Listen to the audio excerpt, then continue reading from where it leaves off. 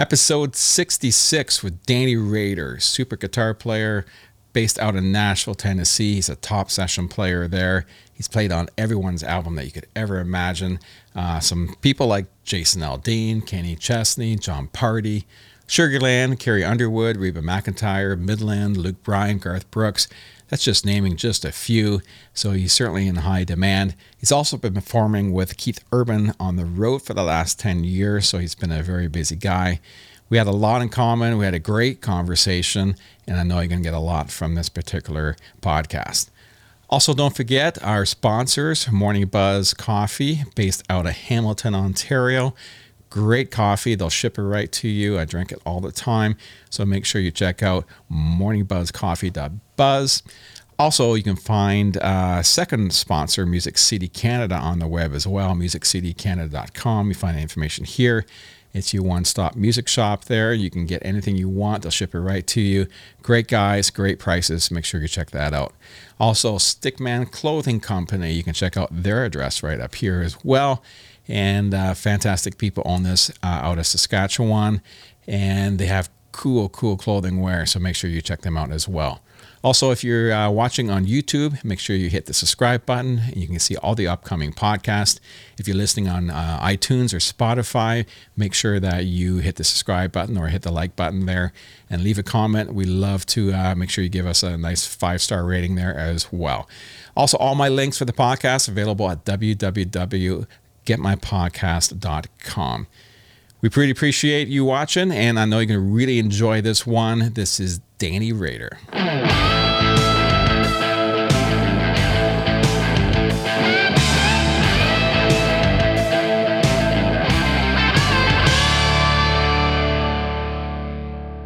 Okay, we are here with Danny Rader, and nice to have you on the podcast, sitting in his studio there. Is it your home studio in Nashville? It is, yep.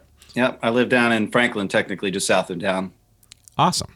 I just had a podcast with John McEwen last night. He just moved to Franklin like 2 nights ago. Mm-hmm. And nice. Seems like a popular spot to live if you're in the Nashville area. So he's living in a house full of boxes right now, I bet. He is. That was his background in this video. It's just all boxes. Cardboard boxes. Yeah, it was great. So you probably your studio space there is probably getting more use this year than it ever has before. It's got a lot of use, that's for sure. Yeah, it was interesting. I've always done probably a third of my work, my session work anyway, was remote stuff where people just send me files and I knock it out here. Yeah. But when we quarantined for, like April and first part of May last year, everything was shut down. That was all anybody was doing, so I kind of did more through that case. And there's a few producers here and there that we've just gotten into such a good groove with it that they actually prefer to work that way now. So I'm doing more proportionally here than I used to. It's just, it's funny. It kind of totally depends on the account or the producer or how they like to work. Cause there's some guys that will always want to track with a band in person. Yeah. No question. Yeah. And then there's some that are like, man, let me just send it to you. Just do your thing. It seems it just totally depends. With a lot of music now in country music, there's a lot of drum programming, a lot of loops and all that stuff, where it's probably not as important to have the band all together. I mean, I think it's always great to have the band together. That's the real thing, but not as crucial as you're laying drums off the floor with the whole band. Yeah. And it's nice to be in a position where people trust you to send you files and they know that you're going to deliver something really great. Part of my approach when I, stack 3 or 4 different instruments, if it's, banjo, mandolin, acoustic, and part of my approach is always to try to come up with melodies that are going to all play nicely together. Yeah. So that, and even from the standpoint of when they go out to play that on the road, that gives you the opportunity to pan it out and have a real wide mix on hooks and stuff that are happening. But then when you go out to play it live, you don't have to have a 12-piece band or 90 tracks going. You can still, whatever your guitar player wants to pick this hook and play that hook, and it doesn't hurt that you don't have a mandolin playing on it as well. You're still going to hear that hook when you're hearing the song played live, and so exactly try to stack stuff in a way that it translates nicely to stage playing as well, you know? Yeah. And it's interesting as a producer here and working on a bunch of stuff.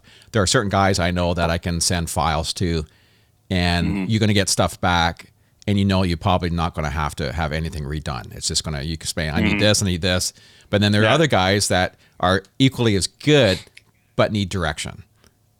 May not think the same way as a producer thinks, or because it's a different mindset, right? Right. Yeah. Right.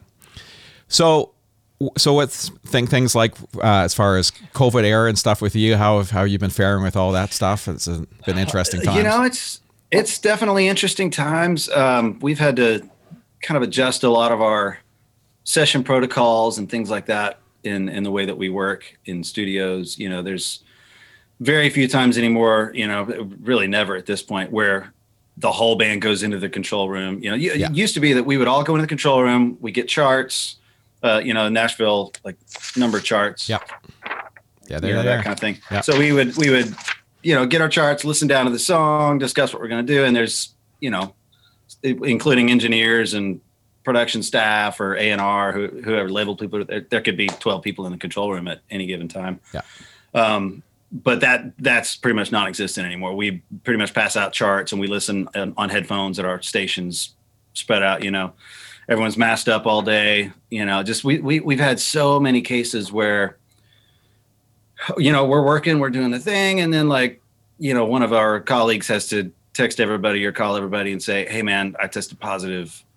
My wife got her, I tested positive, and I was working for these 3 days. So they have to call everybody. And then everybody was in close contact. So then 6 people have to quarantine for the, you know, and it's just like, if we have to do that every single time, it's just going to shut the whole thing down, you know, as many times as we're moving in concentric circles and working with different people from day to day. Yeah.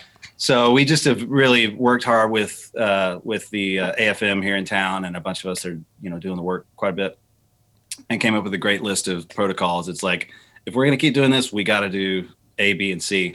Yeah. And it seems to be working. You know, there's always different camps, and I hate how politicized it's all gotten these days with, you know, that kind of stuff. But it's like, shut all that aside. Like, if we want to keep making music every day, let's be smart about this, and let's do what we need to do, you know? Yeah. And it's smart. It's not hard to do, right? It's simple. It costs nothing. Yeah. It really costs nothing, you know? Yeah.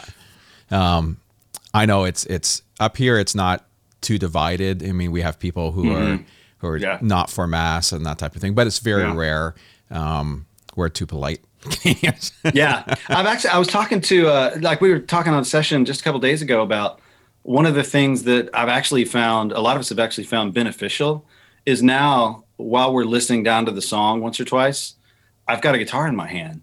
Yeah. And I can noodle around and find the parts, and the voice sings, and the drummer, he was like, yeah, I can actually, like, tune my drums and, you know, get settled in for the song while we're hearing it, instead of hear it, go out, and then take another 10 minutes to reset your stuff. And like, it's like, this is actually kind of beneficial. Like, this might even be a better way of going about it. You know, it's interesting how that stuff kind of forces things to happen that you didn't see, but they might actually tweak the process and make it better moving forward. You know? It's probably just a little bit more efficient.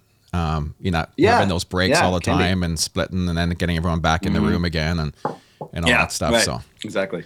If you're a smoker, it kind of probably sucks because smoke breaks. Yeah, probably so. I haven't seen anybody smoking with a mask yet. That seems like that would be tough. Someone's got to invent a mask, right? Or some type of ventilation for a smoker or something. Have you seen up there the masks? A handful of our session buddies early on found online these masks that, you know, they're basically like a K95 mask, but they have a little tube that comes off, and there's actually a little pack that it's like a wireless pack, you know, like the size of a deck of cards. Really? And it has a HEPA filter in it. Yeah. And it's battery powered, but it's got a little fan in it, and it blows cool air, like cool, fresh air into the mask while you're wearing it. Really? And I've seen so that. Like, you know, and so like if you're a bass player or a guitar player where you're sitting in a big room without a tight mic or a close mic, you can have this thing and it's blowing cool air on you while you're, you know, because when you're wearing a mask, 8-10 hours a day on sessions and stuff, it can get a little annoying to have to wear it that long. But as soon as I saw those, I was like, man, that's amazing. Gotta check that out online. I'll take a look at that. Yeah, and it kind of suck if you're link in the. Put Yeah. the link in the bio or something. Yeah, that's right. Maybe I'll do an Amazon sale for it. So kind of a cool event for you. I saw you on stage with Charlie Pride on his what was his last time performing. Yeah. I've spent a lot of time working with Charlie Pride up here in Canada. I'm his technical director for all of his tours, so I know him quite well. And one of my best friends has booked him up here in Canada for 30 plus years. But yeah, talk about that a little bit. What was that experience like? He is such a sweetheart of a guy.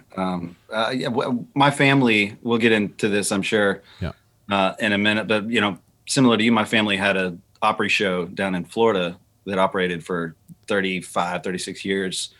And we actually booked Charlie Pride a number of times back in the day, back in the, early mid 80s and 90s. And so when I was like 4 or 5 years old, we were booking him and getting to know him. And my dad golfed with him a handful of times when he came down, and he's just such a sweetheart of a guy.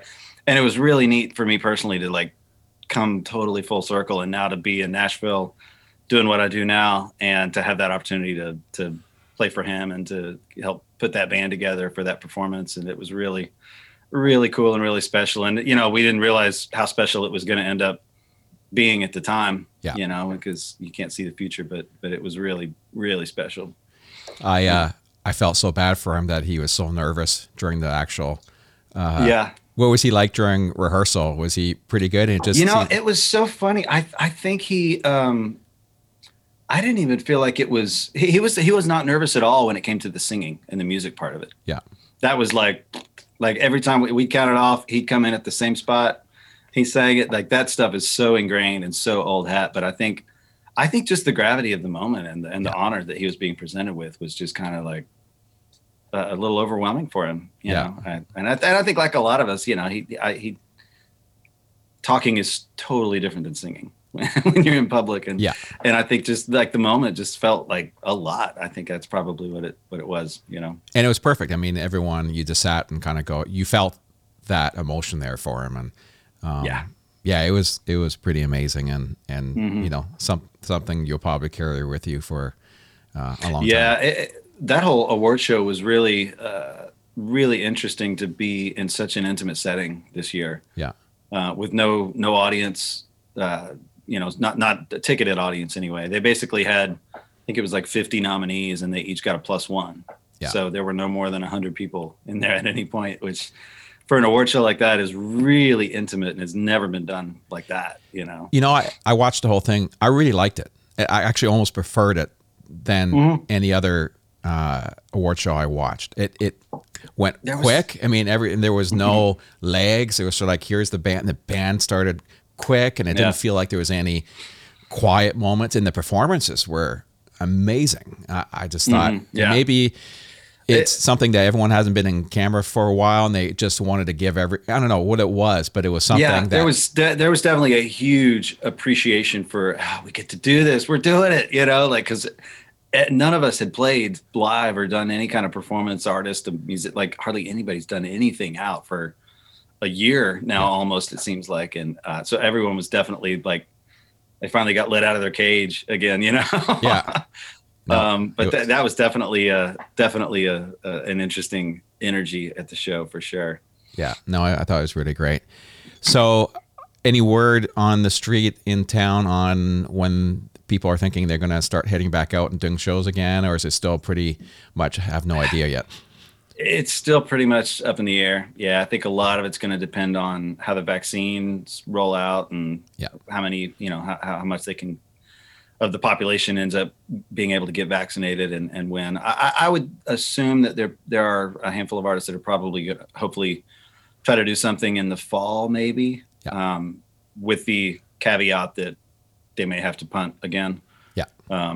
But, it's been interesting to see how people have gotten creative. There's still plenty of recording that's going on, thankfully. I think because everybody's got so much creative energy, they're wanting to record. But as far as the live touring thing, I would assume that some of the mid-level or smaller acts will be some of the first to be able to get back out and do it again.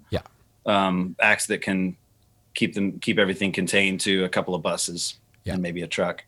But the big tours where there's 50, 60 people, 70 people moving around, I think it's going to be at least until the fall, maybe the winter on that. But, you know, so much depends on what the case numbers end up doing, you know?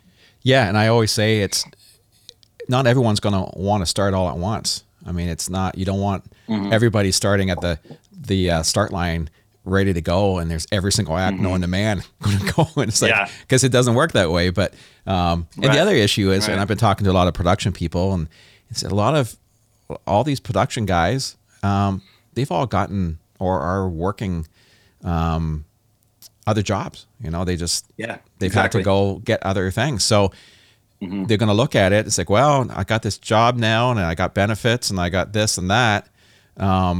How easy is it going to get crews back, local crews back, and the whole thing? It's going to be tough to get a workforce back. Yeah, it absolutely is. And even on the musician front, there's a lot of musicians who have had to leave town, go back home, or move to a new city and pick up a new thing, or do whatever different. So, like, you know, I'm on the CMA board, and there's been a lot of discussions there about how do we provide both instant relief, but also plan for the needs that are going to arise when touring does resume again, because you're going to have musicians that have had to sell all the guitars, you know, because they needed to pay the bills, they needed to pay rent or whatever it is. So there's definitely, you know, some stuff in the works to help bring relief in that way. But it's a big concern for sure. Well, it's good that, you know, there's talks about that, and you know, there's up here in Canada, there's not a whole lot of talk about that type of thing, and it's been a struggle to, you know, keep things going. And as mentioned, we talked. I have a venue here with my family, and there's lots of money going out if you're a not-for-profit venue, or city-owned venue, but as a private venue, you're not looked at the same, which is really strange, because never taken money from the government ever in our lives, and have a great business model. Everything works. We're not in debt, and we're not giving you money. But we're going to give lots of money to all these other places that are in debt, that we've given millions of dollars to before already. You can have more, but it's just a weird, it's government stuff, you know, it's the same everywhere. So, so let's actually go back and talk a bit about how you got going. And as we mentioned pre-taping, we kind of have a little bit of a similar upbringing, and grew up in a family band. And you started playing drums first. Is that what I read? I did. Yeah. I started on drums. I was probably 2 when my dad would like sit me down on a drum kit, and it was boom, bop, boom, bop, boom, bop, boom, bop. And that's, you know, I'd come out in our family show and play, you know, 8 bars of that, and take a bow and run off stage, you know. So I started with drums when I was like 2 or 3. You know, once I was probably 9, I was able to, you know, come out and play. I've got an older brother who's a year and a half older than me, and he and I both kind of came through the ranks with a very similar path. And by the time I was 9, he and I were kind of splitting drum duties throughout the whole show. He kind of became our full-time drummer when he was 9. But then by the time I was that age, he was branching out and playing some keyboards and stuff. So we kind of would split time on the drums, and at, I don't know, 10, 11 is when I just kind of started picking up a bass and figuring out how to make noise on it, or plunking around on the keyboard and guitars and that kind of stuff. So it all kind of branched out at that point. And I'm sure you know the experience of, like, you just grab something and figure out how to make some kind of noise. Yeah, because it becomes part of the show, right? It's playing a bunch of instruments, and you're in a family band. It was a show thing almost than it was anything else, right? It was a show thing, and I think also, like, for us, it was just that was the language that we spoke. As a family, you know, everything revolved around the shows and revolved around music in some, you know, way, shape, or form. And so it wasn't even like, hey, I'm going to learn how to play guitar. Like, I never had that conscious thought. It was like just natural development of things. It's like, there's a guitar. And if I had a question about a chord voicing or whatever, I'd ask my uncle who played guitar, or, you know, and it was just kind of off the races, you know. In the same way, like, I feel like a lot of the comparison I'll make for me growing up on the beach was like, you know, I had a handful of buddies whose dads ran fishing boats, charter boats, you know, and And those kids from the time they were like super young would be, walking on little 2-inch edges around the boat, and they're, tying up the sails or working on engines and stuff. And they didn't think twice about it. It was the kind of stuff that was like so foreign to me, Yeah. I was like, when did you learn that? But it was so natural to them because that's just what They grew up their around. family did. And that's what they grew up around. That I was probably 13 or 14 before I realized everybody didn't have a family band. Yeah. Play music, I was like, you guys don't play music with your family every weekend? What's really?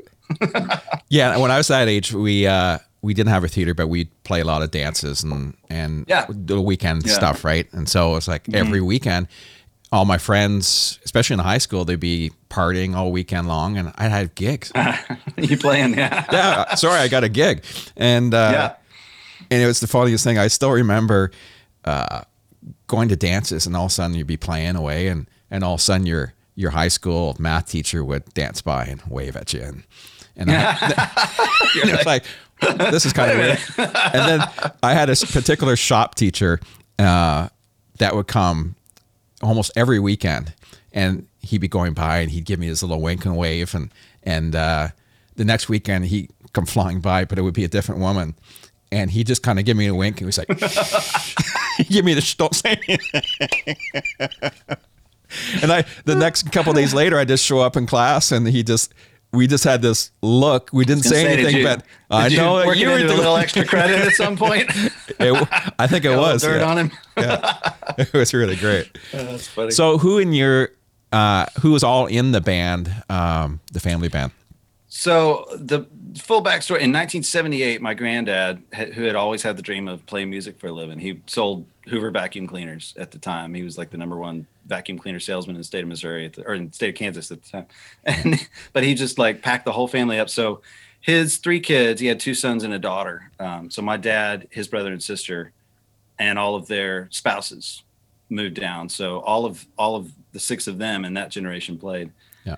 And there were 9 kids in my generation, all of which played and sang to varying degrees. Yeah. And then once we started having kids, all of the great grandkids kind of would come out and sing and kind of get into it as well.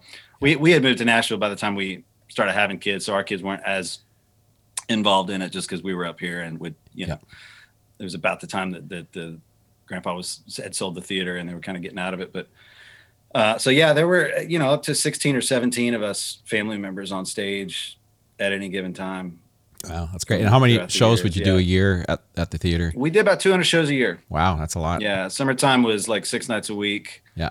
And back in the real heyday of it, which would have been the mid 80s, probably early mid 80s up until about the 90s. Yeah. Early 90s. They would do anywhere from 600-700 people a night. Wow. At its peak, which 6 nights a week in Panama City, Florida is a pretty good deal. Yeah. It went down. Interestingly enough, it went down kind of incrementally after MTV started coming to Panama City Beach, and they started airing all the Panama City Beach specials and all that stuff. And I think a lot of the families that were the biggest supporters of our show, we're going to go over to Destin this year. We're going to go over to, somewhere. And they, the family aspect of the beach during spring break anyway, had kind of declined because people just saw what they saw on TV on spring break. And they're like, oh, I don't want to take my family there, Yeah. So it kind of began to decline a little bit at that point, but it's turning around for sure at this point. It's not near what it was. Yeah. Yeah, exactly. So what made you decide to move to Nashville? What was that decision like? It was kind of a combination of things, but I growing up on old school country music, like I did, I never had like the dilemma of, well, do I want to go to LA or do I want to go to New York or I don't know. Like it was always going to be Nashville. Yeah. For me, it was just a matter of when the right time was. And for me, I just feel like I had kind of gotten to a place where I just artistically wanted to go somewhere different than I was kind of being asked to go or allowed to go at a lot of the session work back home, and some of the gigs that were happening back home. And it kind of coincided with a time when my wife, we got married real young. I was 21, she was 20. Wow. And I had finished community college back home, and she did a couple of years at at community college. And so she was going to need to get a 4-year degree somewhere and move on anyway.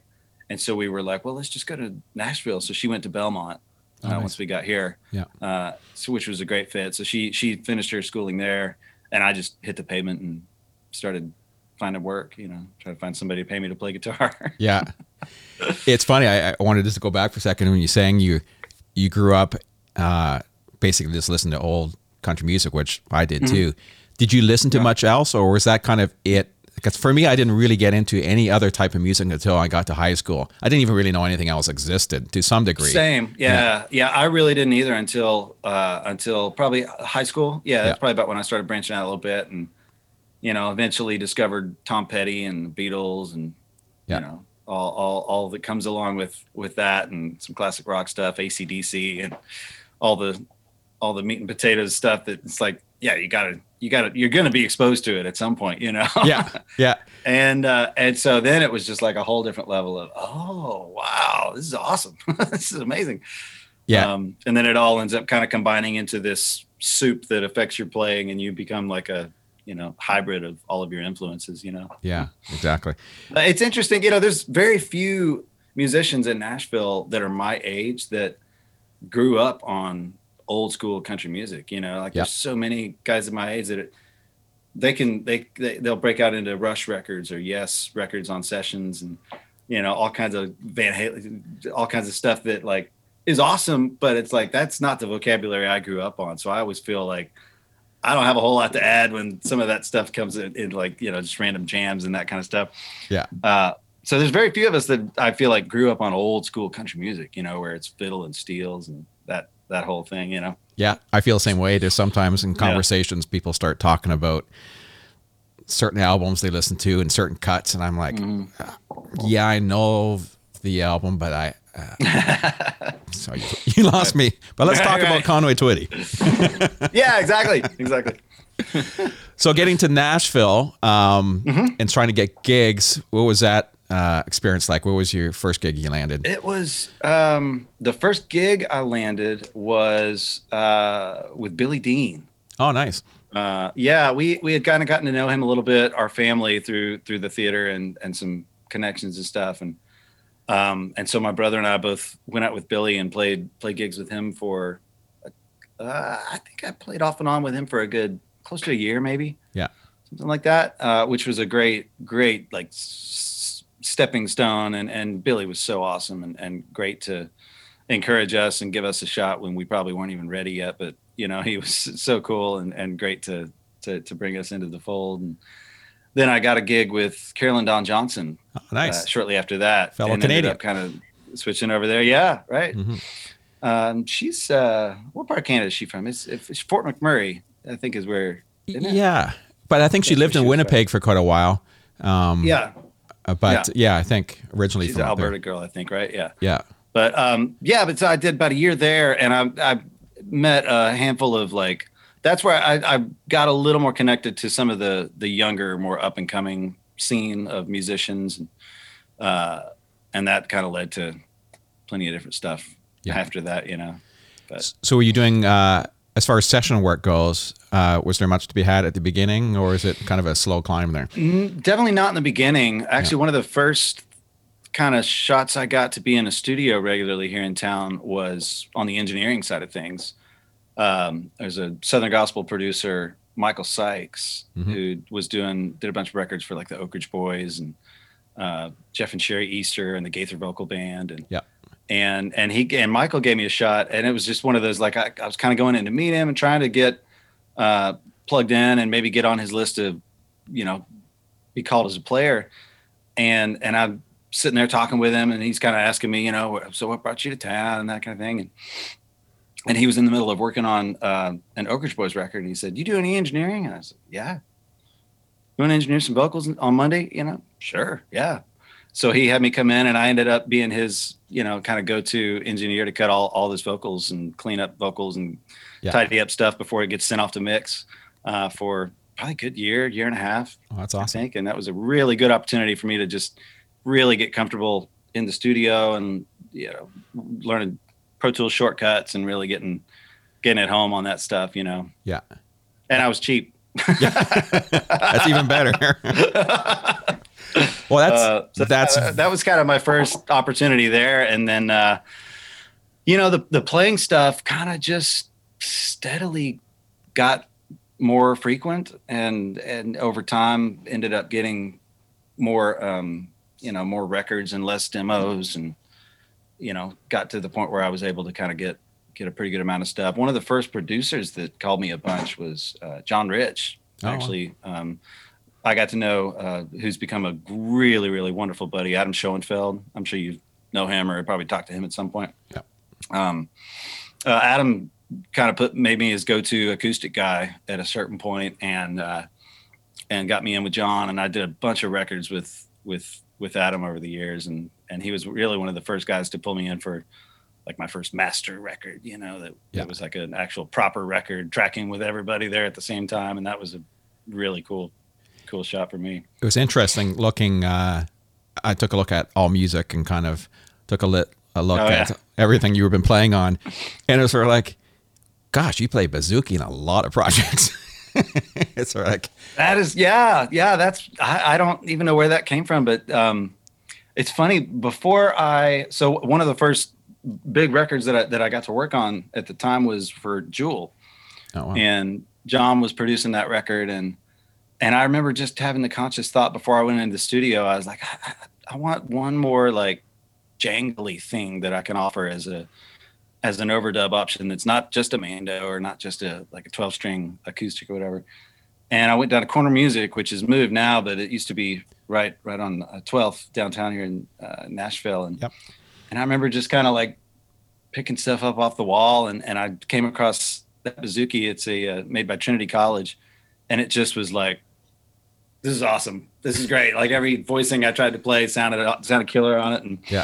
And so I bought that. It was like, I think it was like $600-700 at the time, which was like, I knew what I was going to make on the session. So I knew I could float it till that money comes in and that kind of thing, and so, but that thing has just taken on a life of its own. And there's so many people that like that's just like, it's such a cool texture to layer into a track, because it doesn't take up as much space as a 12-string acoustic, and doesn't make it sound super folky or whatever like a 12-string can do at times.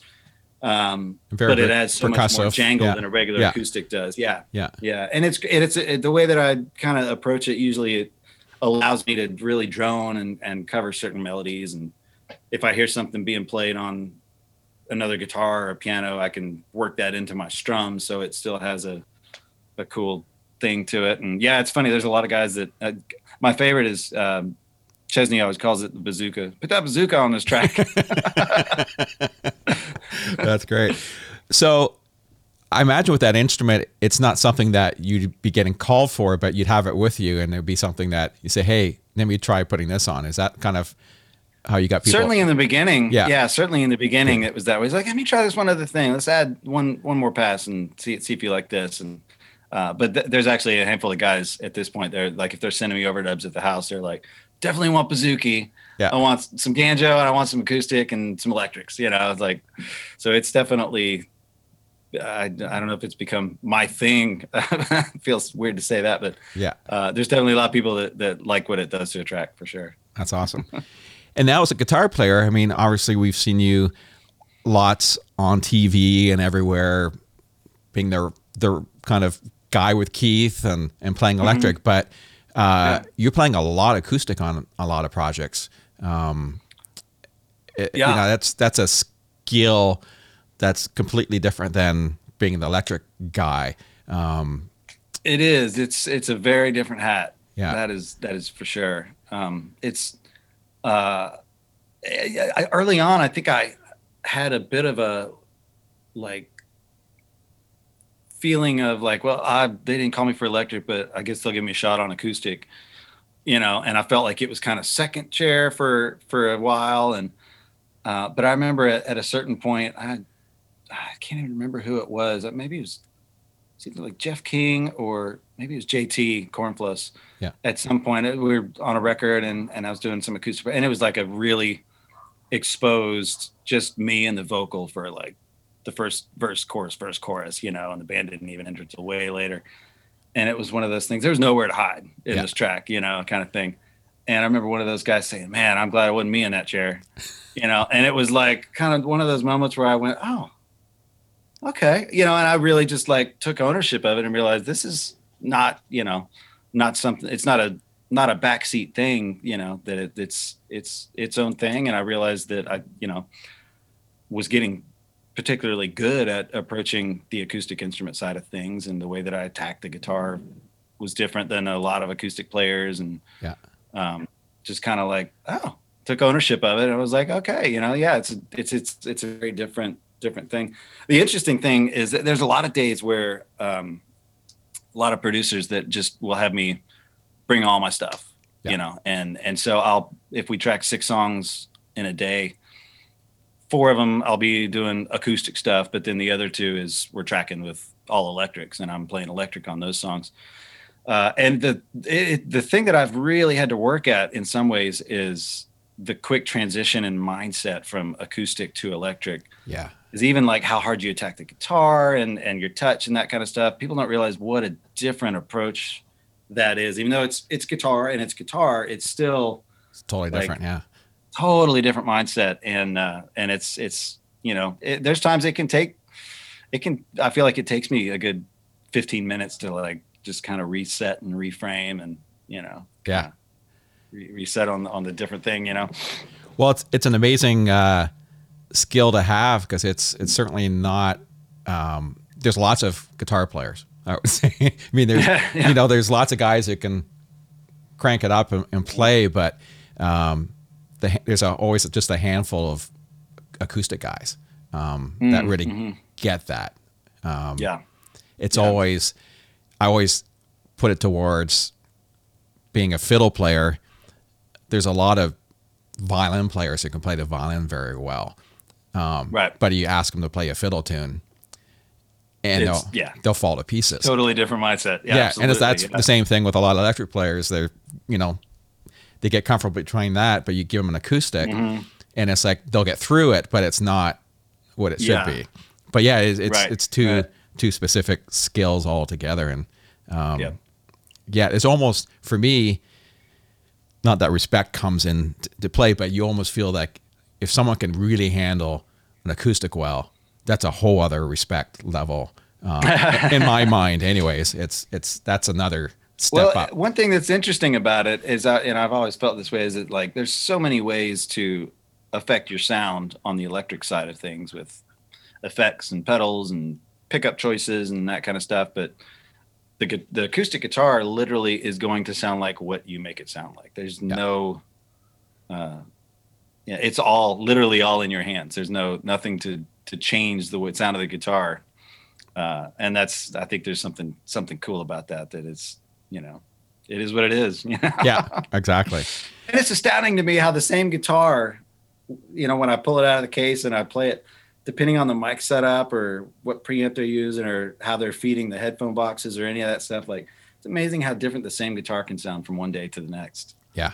You know, even an acoustic where you're like, why would this sound any different than it did yesterday? But it can be wildly different from one day to the next.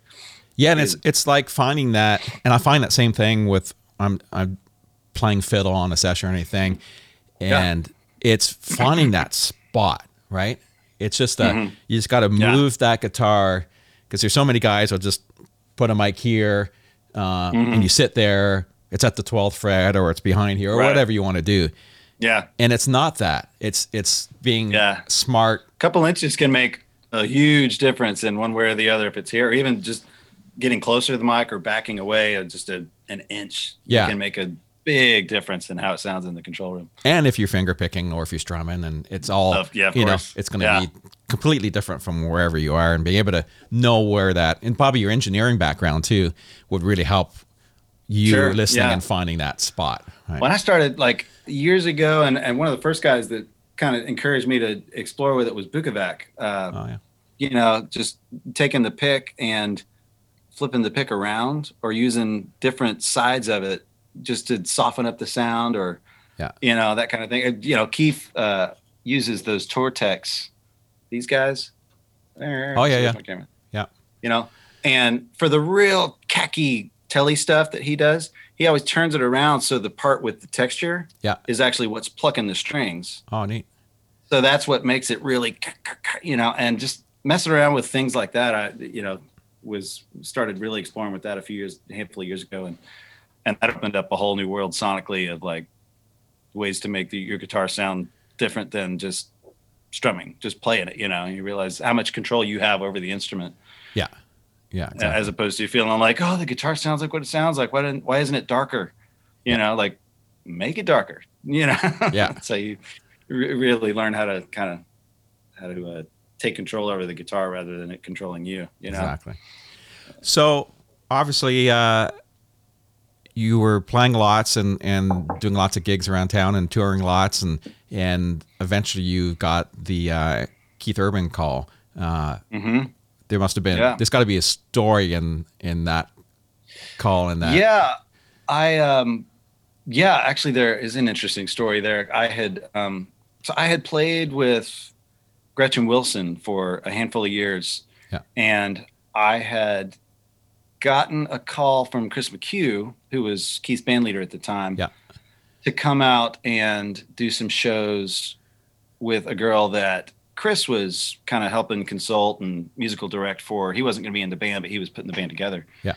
And I had never had the opportunity to work with Chris yet. And I was like, anything I can do to get on that guy's radar, both from a session standpoint and the Keith gig, if something were to ever possibly happen there. But it was such a long shot. I wasn't expecting that at all. Yeah. But I just was like, something to get on Chris's radar. Yes, absolutely. And so I went and auditioned for that and ended up getting that. And that was a great, great band on that gig. And did it for a little bit. And then the girl that we were playing for decided she wanted to like do more movies or, the TV shows and this and that. So she kind of branched out and did her own thing. And so then the rest of us were like, well, now, so I got this like killer band. And so we all kind of went back to different stuff. But right about that time, Gretchen asked me to come back and she had transitioned with some stuff and she asked me to come back and band lead for her. Yeah. I was like, okay, that'd be sure. It kind of worked out timing wise. And so I went back and I wasn't back there for, I don't know, a month and a half maybe as her band leader. And then Chris calls me and says, hey man, actually the first question he asked me was, do you play B3? And I said, yeah. Why? What's up? I'd never played B3 in my life. But, I've done that before. Yeah, absolutely. And he's like, okay, well, all right, stand by.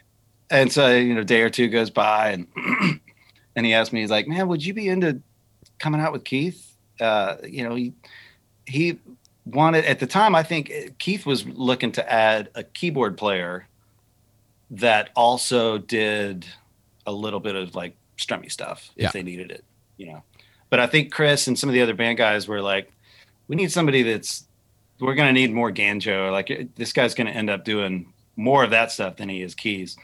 So they kind of were like, I think they all knew I could cover enough keys to do what he needed keys wise. Yeah.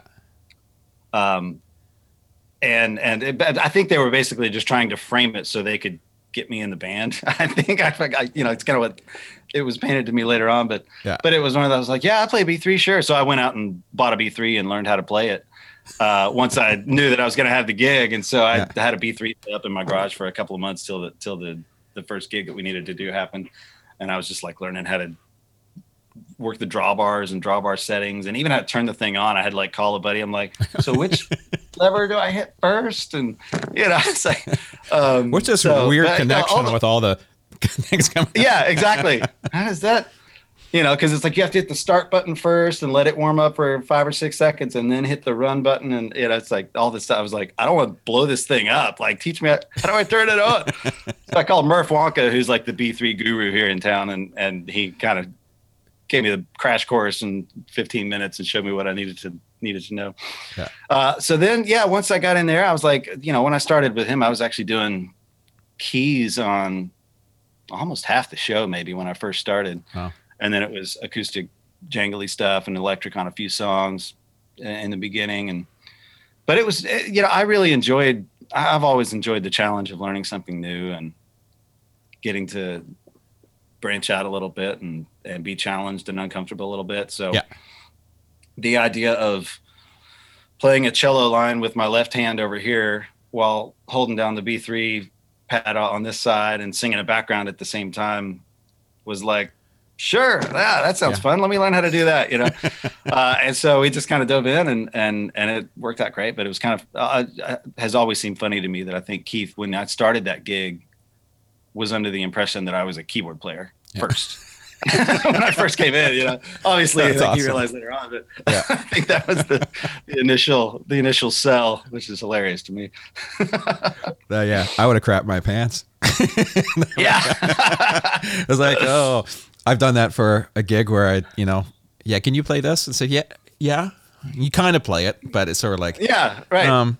Yeah, I had the same absolutely. experience with accordion. That's why I play it now. The first tour I was doing with Keith, we were on stage at Municipal Auditorium doing full production rehearsals and working up Making Memories of Us, I think was the song. And I was playing the keyboard parts from the record with just a little cello line and some pad and a little piano. And he just wanted to change it up, do something different with it. He's like, do you have an accordion with you? I said, oh, I don't have it with me. I'll bring it on Monday. I'll bring it on Monday. We can play around with that, you know. That'd be great. That'd be awesome. Amazon. And, so I immediately left rehearsal and called a buddy of mine. I was like, dude, can I borrow your accordion this weekend? I got to learn how to play it. That's awesome. Ordered one. And I can't even imagine the awful sounds that my wife had to endure that whole weekend at our house while I'm trying to learn how to control the bellows and figure out how to make some kind of noise on it. Yeah. You had to scratch it up a few times to make it look you've had it. Exactly. Throw it around. Exactly. That's great. So what was it like, you know, your first tour with Keith? Obviously, he's, you know, an awesome person to tour with, I imagine. What was that kind of lead up to getting out there? Were you just jumping on the beginning of a tour, or you were just kind of... I came on, so he was coming off a year where he had kind of downsized the band and was just doing like festivals and some corporates. Yeah. And they added me in like September. And so we did a couple of corporates. The first gig that I did like public performance with him was the halftime show at the Thanksgiving Day Cowboys game. Honey. So it was like, off you go, major televised thing. And so we did that, but the first tour I did, we started production rehearsals, I think in like April of the next year, and we kicked off in like May, something like that. Yeah. And so I kind of got my feet wet a little bit with a few like kind of lower profile performances, and then we had plenty of time before the actual tour to work up arrangements. And the very first musical rehearsals I did, Keith wasn't even there for. It was just the band for a couple of days working up stuff. Yeah. So that was kind of nice to, you know, have a little bit of time to kind of get my bearings, you know, before feeling like you're totally thrown into the fire, you know. But it was, you know, Keith he loves to dive as deep as he can into rethinking arrangements and changing stuff up, and really never wants to just settle for the same way that he did it on the last tour. So he's always looking to change things up and rework things, and so it offers an opportunity to kind of to keep relearning the thing. You know, most of the songs that we played out there, but because the personnel in the band changed over time, and because he wanted to rethink how we played it, a bunch of those songs I played 3 or 4 different instruments on over the time we were there. So you know, a song that I played keys on the first couple of years, the next couple of years I was playing bazouki or let's see, hang on, my Zoom is doing something squirrely here. That's right. You got very bright all of a sudden. Did I really? Yeah. Your screen just kind of lit up. There we go. Oh, yeah, there we go. Sorry about that. I was like, Adobe needs to update. I'll update you later. Yeah. But you know, like then the next couple of years I played banjo on it, and then the next couple of years I played electric on it. So it was an interesting evolution over time for sure. That's neat. So you must have obviously played a lot of different types of gigs with Keith. Do you have some particular favorite places that you know, besides Canada, of course, but you know, there was actually one gig in Quebec City that we have always talked about was the coolest gig I think we've ever played. It was some rock festival over there. Like the night before us, the Foo Fighters were headlining, and the night after us, it was the Stones. I think it was like one of those big rock festivals where it's 90,000 people or something like that. And I'd never played a gig like that. And it was one of the coolest gigs. We always talked about what a cool gig that was. You may know the name of the festival. I can't remember. It's in there's City. I'm trying to remember if I was going to look, because I remember seeing that festival. I thought I had it somewhere close, but maybe I don't. That was a fun one. There were some gigs we did in Europe that were really fun, when just the energy of the crowd and the difference in how people approach concerts and concert etiquette and protocol. Like, in Europe, there were places where it felt like they would just, in the middle of a song, break out into this soccer stadium style chant. Oh yeah. And they're just like, oh, and they clearly like are all just doing their thing. And we just almost felt like we're all just part of this moment, and this thing, because it wasn't anything that was ever part of our song going into that night, but it like, they were doing this thing and it was like awesome. And Keith would answer it with a little guitar thing, and then it would evolve. And some of those moments were so cool. I think it was Glasgow was particularly awesome. Oh yeah. From that standpoint, Berlin was fun too. There was something that happened at that show. I remember being like, wow, that was awesome. That was so cool. Yeah. I know. I talked to Jerry Flowers, a year or two ago. I did a podcast with him, and he mentioned the Quebec date. Did he? Yeah. Yeah. Yeah. It was. Yeah. That was a pretty special one. Yeah. It's neat how you just get certain ones that, out of all the ones you do, there's for some reason this one will stand out more than any other ones. Yeah, it is interesting. So as far as playing nowadays, obviously you're almost doing more session work than you're doing anything now. Is that correct? Yeah, I mean that's all I'm doing right now. Yeah, because there is no touring going on, and so at this point it's just playing on records, and I don't know. We'll see what the live side of things ends up looking like going forward. I don't think anybody really even knows yet, but at this point I'm just thankful to be making records. Yeah. Which interestingly, that was what I moved to town to do anyway. I had no intention of ever playing live when we came up here. I was a session rat and always wanted to, have headphones on all day long. And that was my dream job when I moved up here. Yeah. And transitioning into producing at a certain point was always really important, which I'm kind of trying to take this opportunity since I'm home, to transition into that and take steps toward that, and looking for new artists to develop and work with and help kind of come up the ranks with, and have some really fun stuff that I've gotten to work on this year through that, which has been awesome. So, see where it goes. But at this point, just making records. So what was that transition? Obviously, you're out with Keith quite a bit. It's hard to keep that studio thing going and being out and touring and being available for that. Obviously, you probably had a commitment with Keith that whatever happened there, you had to go. Right. Yeah. Is that a difficult thing to manage? Yes. One good thing about the way Keith likes to tour is he really didn't ever like to be gone for more than a couple days at a time or a few days at a time. So most of our touring, as long as we were in the US or even a good chunk of Canada, we would fly back with him in between shows. So he would book like a Thursday, Friday, Saturday out. Yeah. And then we'd fly back Saturday night and be home by 2 a.m. and have 4 days at home. And then we'd fly back out the next weekend to do it again. So I wasn't, the only time I was ever really out of pocket for weeks at a time was when we would go down to Australia or Europe. There were times when Canada would, if he was basing out of LA or New York and he was chartering to and back from there, we would stay out on the road for, 10 days at a time or something like that. If it was a run across Canada, Yeah.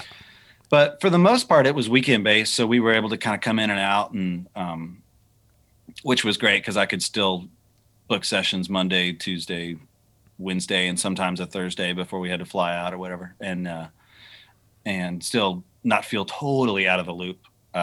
But it's interesting how many people just kind of like, if he was in the middle of a tour, even though I'm in and out, they're like, are you back in town yet? I'm like, I'm back in town every week. Yeah. I'm like, I wasn't really ever gone, Yeah. Oh, cool. Oh, okay. Well, can you do a session on da-da-da? So it's like, yeah, sure. But there's definitely been times where, you have something, but honestly, just as much for the work side of things, we always joke about this, that like, if you're ever short on work or whatever, just book a family trip. Oh, yeah. Because there was a stretch where literally like years in a row, every single family trip we booked, Keith would have a show come in. Yeah. And so we would have to like either cancel the trip or shift the days or I'd have to do the gig and then fly in and meet the family there, and so that was always like the running joke. And, just from a family standpoint, that was difficult to manage at times, because you're dealing with feeling like you're always having to disappoint or shortchange my wife or the kids, because work stuff comes in, which it's a blessing to have the work and I'm not complaining at all, but it's definitely one of the like challenges of the job in that position, Yeah, exactly. And conversely, that's been one thing that's actually been really kind of nice about this year, not being on the road, is we've been able to kind of just do our own thing and not feel like we ever have to run the risk of a Keith show coming in, because it was like, well, yeah, let's go do that, or let's do this, so it's been kind of nice to have that time to reset and really focus on the family and be able to prioritize that in a way that I haven't always been able to, Yeah, exactly. So as far as things coming up in the future and seeing what you want to do in the next 4 or 5 years, do you think have a game plan? Obviously, you're talking about wanting to do more producing and that. Yeah. Do you look ahead and say, I want to be here by this point? You're that type of person, or you kind of just seem to take it as it goes? I used to be a lot more of a like goal setter, and I would like first of the year, I would always set a goal for the next year. I find myself doing a little less of that after we've had kids. Yeah. Not consciously, but I feel like there's just so many ways where I don't know if you have kids or not, but like you feel like there's always something. You're always busy with something. And so I just haven't been as proactive about like, I'm going to set my 1-year goal and my 5-year goal and my 10-year goal. But I think there, are always things on the horizon that, I'm like, wanting to, just be present in the moment more, not necessarily like looking to where I want to go, because I did find there were years where it was like, it never felt like enough. Yeah. When something happened, it was like, it felt great. It's like, oh, you won an ACM. That's awesome. Great. Cool. And then like the next day was like the biggest letdown. Oh yeah. Cause then you're like, well, now where do I go? And you feel like, there's been times where I looked back and I realized I wasn't super present in that moment when it was happening. So it's a difficult balance to manage, like looking forward and planning and being proactive and also still being 100% present and appreciating the moments when you're in them, Yeah, I think this time that we're sitting here through COVID, that's really refocused a lot of people, where we realize I really actually kind of like being at home more often and being involved with, it makes you rethink a lot of stuff. Absolutely. Which I think it's been a good thing. Yeah, definitely. Yeah. And I think it's going to be... Yeah, go ahead. No, it's going to make it difficult, as we mentioned earlier, about getting the machine started again. Is there going to be a lot of guys who are going to be like, yeah, you know what? I'm good hanging at home. Yeah. Yeah. I bet there are. It's true. Yeah. No, go ahead. I definitely have been really wanting to lean more into the production things, though. That's if there were one thing that I would say is a goal that I want to accomplish that I haven't done or isn't part of the normal thing, it would be branching out and finding some new artists and getting the production thing off the ground. Yeah. That's something I've always wanted to do, and I feel like I've never really been able to prioritize it because I've had the touring gig, and then you take the sessions that come up because they, pay the bills and that kind of stuff. But the way that the production thing kind of happens at this point, especially, it's an investment of your time, and a lot of it is done on spec on the front end, and you don't necessarily make any money for a while at it, and it's kind of somewhat wrapped up in the songwriting in a lot of ways these days, so there's that aspect of things. So it's an interesting thing, because what it means to be a record producer now is not at all what it was 20 years ago when I said I want to move to town and make records, so it's an ever evolving target in some ways, but that's definitely one thing I want to get into for sure. Yeah, it seems like now a lot of producers are guys who can make beats, and the track guys, and they end up being producer guys, because they're creating a song and creating a vibe, and it ends up being and it's the same kind of thing, but it's just different. I mean, it's not the same as just getting a bunch of guys in and figuring out an arrangement and producing guys. You just kind of creating stuff as it goes, right? Mm-hmm. Which is neat. It's just a different thing. Yeah, there's things that you can create sonically and energies and vibes that you can create when you're making a record that way that are really tough, if not impossible to do when you do have a room full of people. So there's a distinct advantage to certain aspects and certain types of records, I feel like, that you can make when you're building it like that. But there's also limitations. There's energy that you can't create that way, that only comes when you've got a room full of people at times. So to me, my approach on that is always, because I do plenty of programming here at the house, and have done orchestrations and things like that, and then pretty diverse when it comes to that. But I always try to let my approach on that side of things be dictated more in what the artist is comfortable with and how they like to work. If it's an artist that likes to feed off the energy of a full room full of musicians, I'm like, great, let's do that. But if it's an artist that I know that likes it to feel a little more poppy and want to be able to really get inside the sound of a kick drum and listen to 20 different kick drums and pick the right one, then it's like, okay, well, let's just build the track here. And then we'll hire a few outside players on top of that if we need to add some realness to it, So rather than like, this is how I work, it's like, well, how do you want to work? And then let's build around that, Exactly. Yeah. Makes sense. Yeah. Let's talk gear real quick. Mm-hmm. So are you much of I'm going to go into obviously amp guy, but you fool much with Kemper and all those type of things? Or are you? I do. Yeah, I do. I use it all. There's none of it. I'm not too proud to use any of it. I use fractals on the road with Keith. That's what my most recent rig out there was, which I loved. I especially love the consistency of it from night to night. And the ability to program effects changes and automations and stuff. It was like, you could never do that with just a pedal board straight into an amp kind of thing. So I love that. I use a Kemper plenty here in town, especially if it's stuff where, it's a non-cartage thing and I just got to kind of bring some stuff from the house. Those things sound awesome. And they feel, the biggest thing I've noticed is the last handful of years, the way they feel has gotten so much better. But then, at the same time, you can't beat a Twin 12 or a Deluxe or I love the 65 amps. I use a Soho a lot. I've got a Soho that I've had from Dan for a long time that I just love.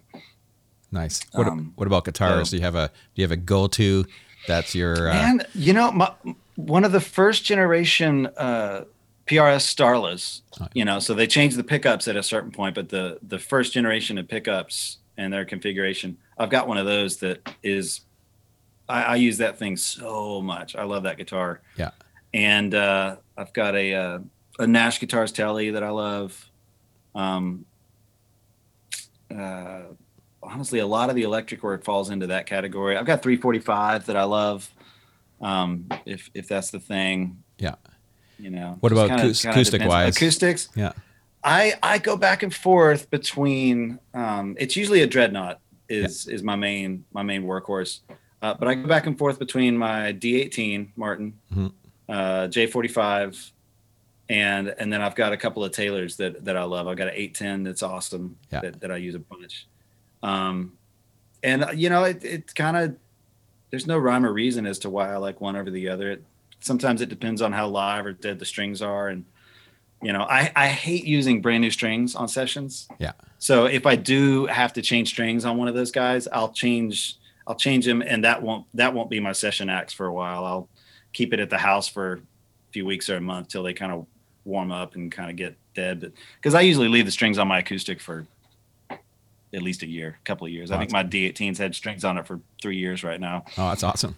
I love the way they sound, and as long as you don't let them get to the point where it's like they won't stay in tune anymore, get in tune like that. You can always tell when it's like, all right, it's too far. But Dan Dugmore told me years ago, he was like, don't change your acoustic strings, just stop changing. And I was like, really? You can do that? Because we were complaining about how they sound when they're new, and he was like, just stop changing them. And I'm like, ding, like the light bulb went off. I was like, oh, I guess I could just not change them, you know? Yeah. Yeah, because there's nothing worse than that sliding, that plinky, and like it's just they're so every time you slide through them, bright. You know, I'll keep them at the house and just noodle around on them for a few weeks before I take them out after I do change them. Makes perfect sense. But yeah, so those are the main go-to acoustics, I would say. And then the banjo I've got is that's actually a really special one. It's a Deering maple blossom. Nice. It's their like flagship banjo. That it's like a boat anchor. The thing is so heavy, and it's just loud and obnoxious and everything. Like all that mid range that's what a banjo is supposed to be. Yeah, you know? That's awesome. And as far as miking up at home and that type of thing, what's your approach there? I've got actually. Let me see if you can see it here. I've got this U47. Yeah. It's a warm audio U47. That's awesome. This is a kind of a KM84 type guy that Brett Tiergarten makes, which is awesome. Yeah. And then I actually also use there's a 57 right here. I've got a 57 that is wired for high Z. Yep. And so I'll run that into my electric rig. Oh, neat. And blend that in with a little bit of like spring reverb or slap delay, and not as a spread thing, but more of like just a blend in there, and it just adds a little extra dimension to the acoustic sound. And so I'll always print, like I usually print like one main mic, either the U47 or the KM84 Type 5, one of those two, and then the 57. That's usually neat. I don't usually do a big left right spread kind of guy. I just like it present right down the middle, you know. Yeah, I find you get weird phasing, weird stuff. There's so many opportunities for phasing, and you know, most of the stuff that I get called for, there's so many layers of stuff going on there anyway that a really wide sound is not beneficial. Yeah. You know, you end up, it needs to find its spot in the stereo image, because there's something over here that's going to have that spot. So if you've got this really wide acoustic, then you end up having to thin it down anyway and place it that it's like, just put a mic on it, you know? Yeah. I'm actually far from the like audiophile tech gear nerd. When it comes to that side of things, I'm like, just put a mic in front of me. Yeah. I'll play. You know, I'm way more concerned about the melody and the part itself, you know. Yeah, that's where I spend way more time on that.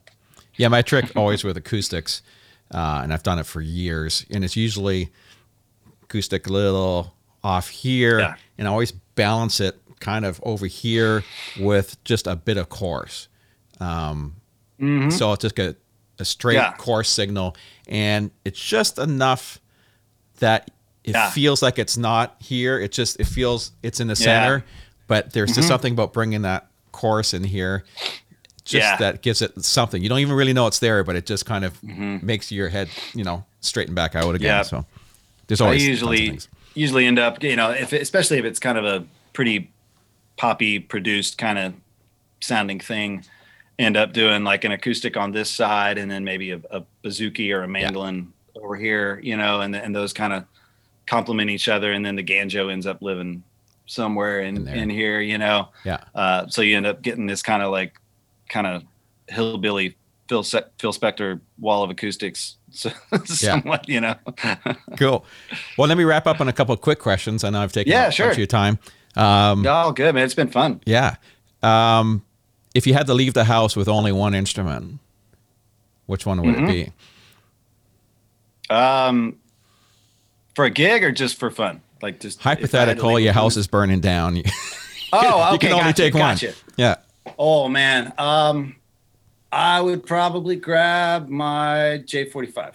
Oh yeah. Yeah. Good choice. That's you can always pick up another electric somewhere. That's true.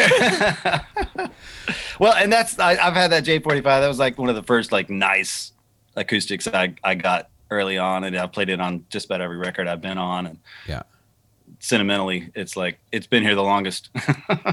Did you lose any? I know. Were you with Keith when you had the big flood in Nashville and you lost a bunch of? I wasn't with Keith yet, but Soundcheck did my cartage at the time. Yeah. So all my studio rig was over there. Did you lose anything? Yeah, I did. Yeah, right.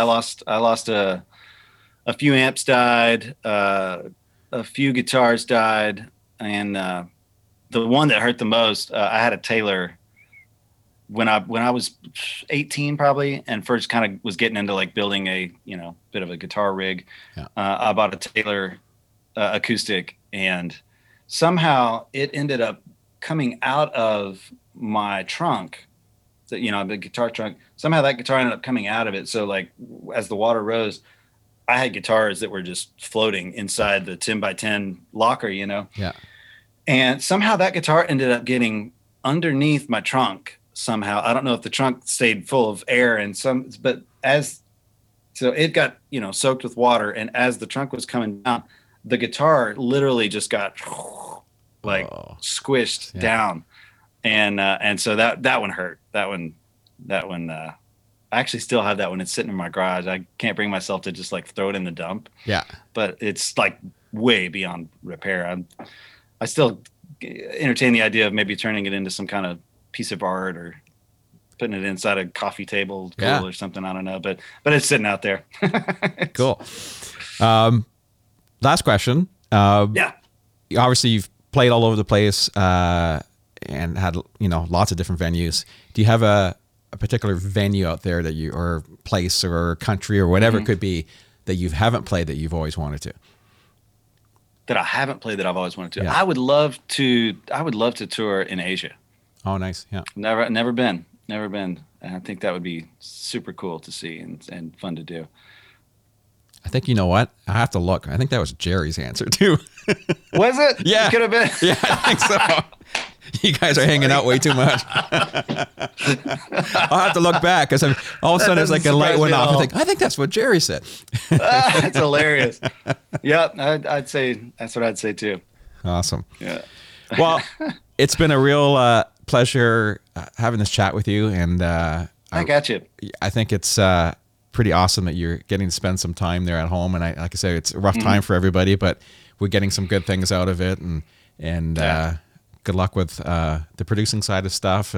And I've seen you perform a bunch of times with Keith. And actually, the last time I was going to ask you too, it was in Toronto at the Molson Amphitheater. And I think you were only like 4 or 5 shows in to would have probably been the last tour where you guys were locked into the tracks a lot more than you ever have been before. And it was awesome, but it was a different show. Like it was sort of like it felt like everyone and maybe it was like the 3rd show in or something like that. I knew it was really early, but you could tell everyone was still, I wouldn't say uncomfortable, but it was different dealing with being locked in like you guys were. Yeah. And that's very astute of you. There's definitely something about like, I don't know, when you've got, it's one thing to use tracks like supplementary. And that's cool and that's great. Loops and tambourines and shakers and stuff. I love that. But there's definitely when like 80% of your sound is coming from tracks, as a musician, it really paints you into a box, like into a corner, and you're like, I don't have the lane anymore. Like there's so much sonic information coming out that there's there's nothing I can add to this at times, you know. Yeah. There's definitely times when and it's not just on stage. Like there's records you play on where you get in there and you're like, man, there's so many things going on, and to quote Book, you know, there's times when you feel like you're trapped in a box of eighth notes. It's like, what am I gonna do? There's nowhere, like, but you know, that's part of it too. There's aspects of that, you know, Keith especially really enjoys doing these days, and it's part of where he's going sonically with the records and wants to do and you see the point of it. I mean, the new albums are full of that. Yeah, it's working. Yeah. So but you could. It was interesting because you could feel the, you know, everyone trying to settle into this new kind of vibe. Well, we had probably changed like 18 parts of the arrangements that day at soundcheck too, so we're probably trying to remember. Is this an 8-bar turnaround or a 4-bar turnaround, or what part am I playing right now? No, it's always been great, and love seeing you live, and looking forward to seeing a bunch of new music from. Thank you, Sarah. This was fun. I enjoyed this combo. It's good. Excellent. I'm glad you did. Yeah. I'll let you know. We'll just stay on. I'll finish up here, but we'll just say a proper goodbye. But thanks again. Sounds good.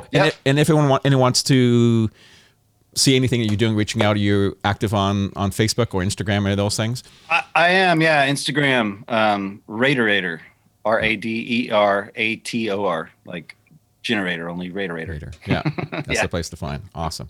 Well, thanks. That's pretty much it. Yeah. We'll see you soon. Thanks.